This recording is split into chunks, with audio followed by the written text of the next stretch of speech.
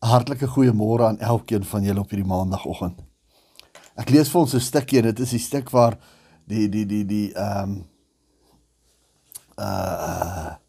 die oorlogsman, die baas van die oorlog, sy een ou siek geword het. En hulle het mense om die hoofman, dis die woord, ek het raak gelees, die hoofman, oor 100, een van die mense het siek geword, en hulle stuur na Jesus toe om te kon roep, omdat hulle wil hê Jesus moet hierdie persoon wat siek is, genees. In Lukas 7 vers 4 en 5 kan hy sê, en toe hulle by Jesus kom, het hulle hom dringend gesmeek en gesê, hy is dit werd dat u vir hom doen, want hy het ons volk lief en self die sinagoge vir ons gebou. Hulle sê hierdie ou is siek, en dan gaan hulle aan, hulle sê, want hy is dit werd. Hy is dit werd. My broer, my suster, ek vra vanoggend vir u, en u moet hierdie antwoord by jouself uitklaar, u moet hierdie antwoord saam met die Heilige Gees vir u laat openbaring kry en oopmaak vir u, en indien daar dalk nou 'n dingetjie is nou vanoggend wat dalk moet aanpassings gemaak word, maak die aanpassing. Maar hierdie mense, niemand anders as die mense, nie die hoofman nie Jesus nie, niemand nie, die mense sê, hy is dit werd. My broer en my suster, in die koninkryk van God, daar waar ons mee besig is, die prediking van die gospel, ek is huidiglik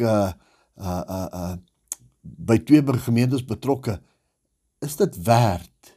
Is ek dit werd? Is jy dit werd, wat jy besig is om te doen in die koninkryk? Of is jy net daar om net te wees? Maar is jy werd, sal daar eendag iemand sê, asseblief Here, kom gou, kom genees hierdie ene. Is daar iemand wat op en af spring vir jou vir genesing as jy dalk siek is, omdat jy dit werd is, omdat jy iets doen in die koninkryk van God? Nou is baie mense wat nie deel is van die 2 gemeentes nie, maar is jy dit werd, waar jy ook al deel is van die koninkryk? Dit wat jy doen, dit wat jou aksie dag na dag is, vra ek vir jouself, is jy dit werd? En indien jy daar agterkom dat, miskien lê jy so bietjie slap, miskien is jy bietjie aan die agterbakse kant, miskien is jy een wat eerder verdeeldheid bring, miskien is jy die negatiewer ene, miskien is die antwoord vanoggend nie so goed as wat jy gedink het dit is nie, vra ek vir jou om die aanpassing te maak, sodat ons eendag kan sê, persoon X, is dit werd, Here, breek deur vir hom. Persoon A, is dit werd, Here, breek deur vir hom. Ek vra jou weer vanoggend, gaan in jou stilte tyd, kom by die Heilige Gees en sê, Here, dit wat ek doen, is ek werd. Is ek werd, dat u vir my moet deurbreek.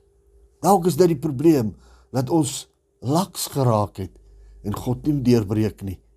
Alhoewel hy gesê het hy gaan, maar hy wag om ons die opleidingsstukkie wat ons moet leer, deur te vat, en aanpassings te maak in ons lewe.